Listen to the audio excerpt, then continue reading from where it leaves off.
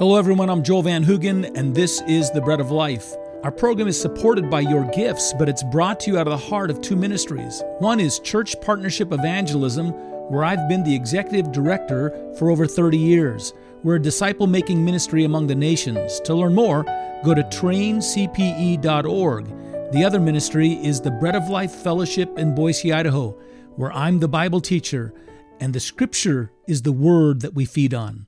We're considering the wonderful words today of Romans chapter 3, verse 22.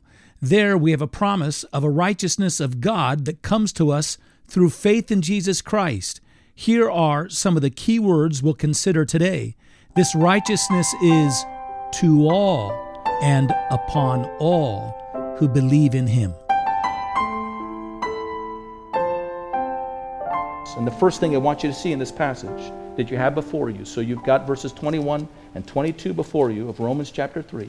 The first thing I want you to see is that God is offering a universal righteousness to all and upon all who believe in Jesus Christ. It says to all and upon all. So do you see that in verse 22? This righteousness is to all and upon all. To all. Let's think about that for a second. It doesn't depend upon your national status.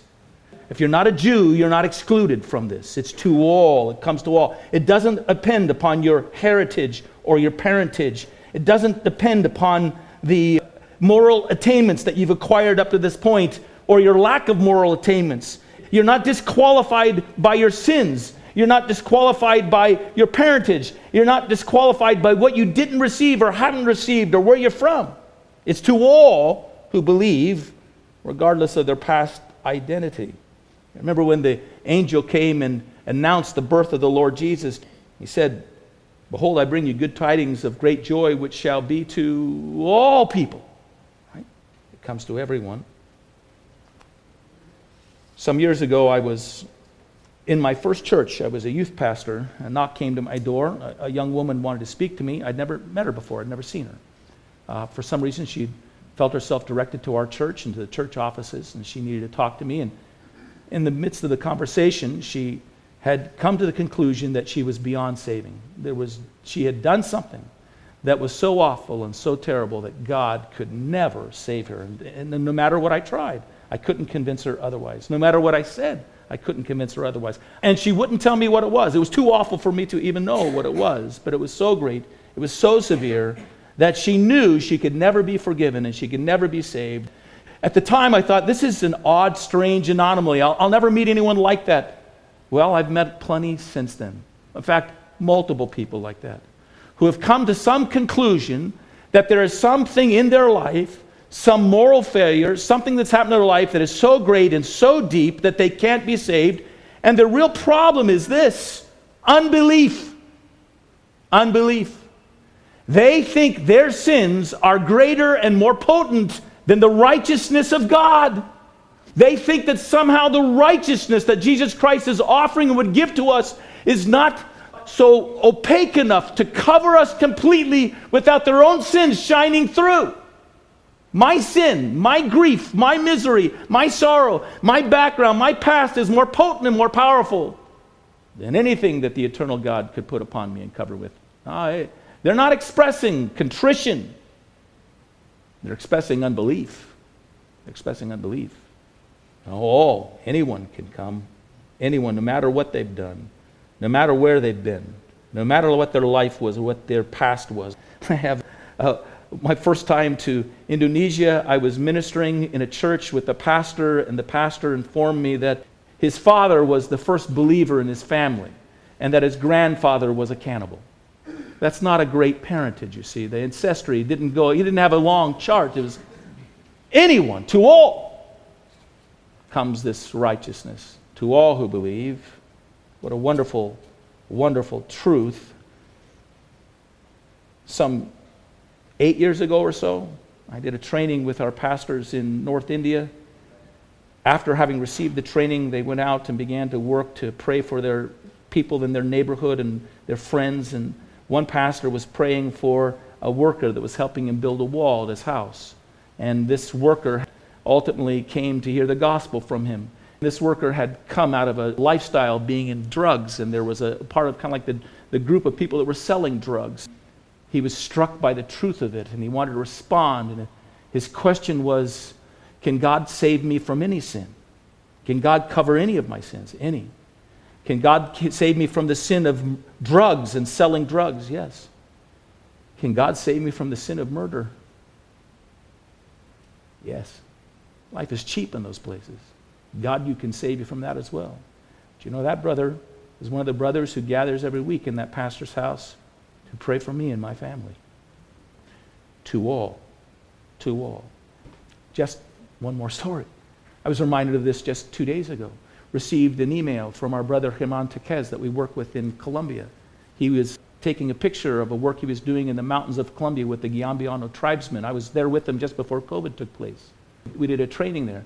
Can't get around there without a flashlight. In fact, when I went there, the one thing he asked me is if I would bring a pack of flashlights with us, because you can't at night travel. It's so dark and you're up in the middle of these mountains. So there was a young student that was leaving, and he had a flashlight, and he's walking along with a flashlight, and all of a sudden a man comes out of the shadows, and the man has a military rifle.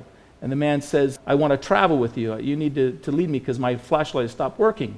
And so you need to take me to where I need to go through this path. And he was a member of one of these terrorist groups that are active in that area. And they're brutal in their terrorism. The young man thought, well, since this man is forcing me to go with him, I'll share the gospel with this man. So he starts sharing the gospel of Jesus Christ, how Jesus loves you and God sent his son to die for your sins, and God can forgive you and can transform your life. And they came to the place where the man wanted to depart, and he said, I'm taking off here, and he left. The next day, the young student goes back to where the church was gathering, and when he arrived there, this stranger came in. The stranger began to share his testimony, and it had been the terrorist, this man who was a part of this terroristic organization, this group that was ruling these mountains. And the man said, I went home and I thought about these things, and I responded, and I asked God to forgive my sins and to change my heart, and he's transformed me, and I don't want to be a part of the community being a part of, and I want to confess to you and ask you to forgive me for stealing from your houses, from forcing things upon you, from bringing destruction, and I want you to pray for me. But I have to leave now, because when you join those groups and you become a follower and you stop being in those groups, you don't live. So I'm going to have to go somewhere else. Would you please pray for me as I travel away? The commitment that man made. But it's a reminder, see. It's to all. To anyone. To all. What a wonderful, wonderful truth. The next thing we see here is God has provided this righteousness upon all that believe. To all and upon all. This righteousness, in this sense, is described like a coat that is placed upon a person, regardless of the stains they bear, regardless of the scars they wear that mar their bodies. Here is this righteousness of God that they're clothed with, that completely and utterly covers them. Shared this dream that I had on maybe one or two other occasions.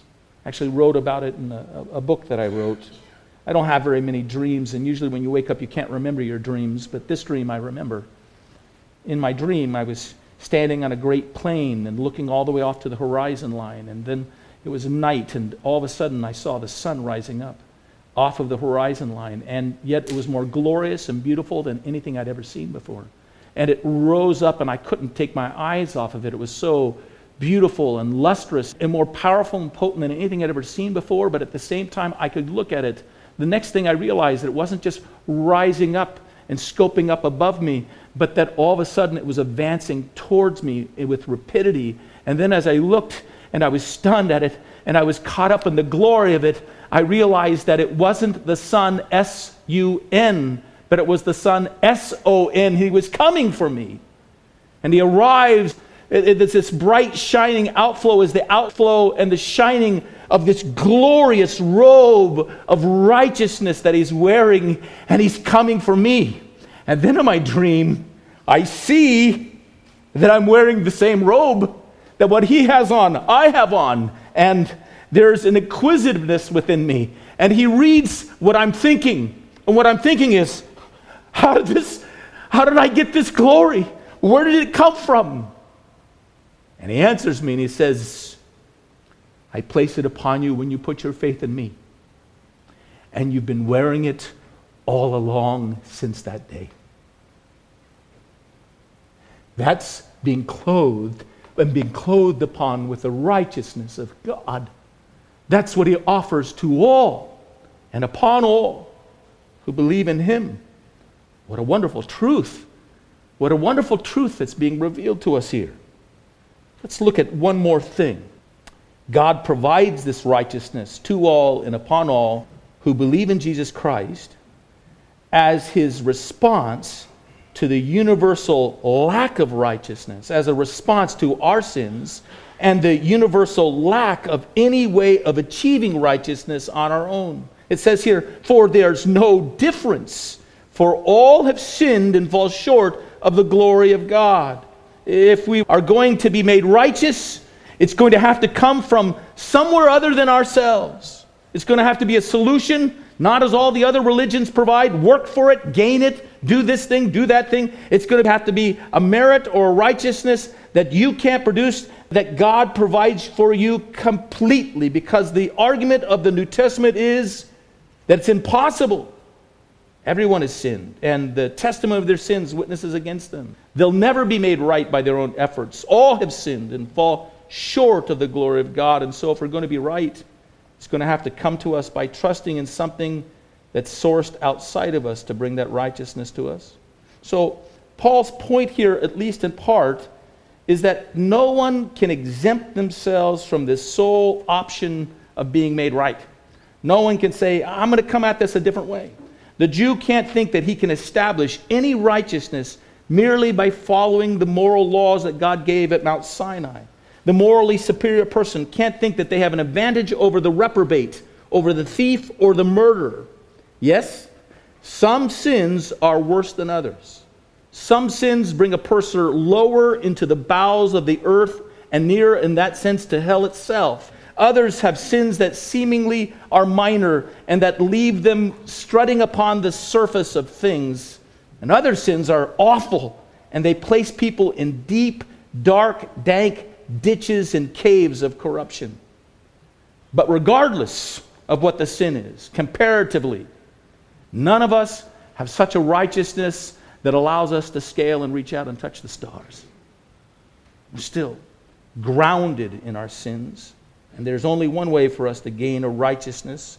It's to receive a righteousness that's not our own, that comes by faith alone in the righteous one, Jesus Christ, and what he's provided for us. Now that's part of what is being said here. That's part of the argument. There's something else, though, I want you to see here that I think is quite wonderful that we shouldn't miss. It's this, that this statement that there is no difference, for all have sinned and fall short of the glory of God, is a universal declaration of need that God has answered. And God has answered it because there was no other way for us to be saved. So this passage declares something about God's own heart. Our sin, our inability to save ourselves from our sins, our lack of any righteousness of our own, establishes on God's part a necessity to bring to us a righteousness that comes to us through faith in Jesus Christ. Thanks for listening in today to The Bread of Life. Keep the missionaries of Church Partnership Evangelism in your prayers as they work in Ecuador and Cambodia and India and Indonesia and Greece and Bulgaria to release the body of Christ as his witnesses. Find out more by going to breadoflifeboise.org. Until the next time, may God bless you.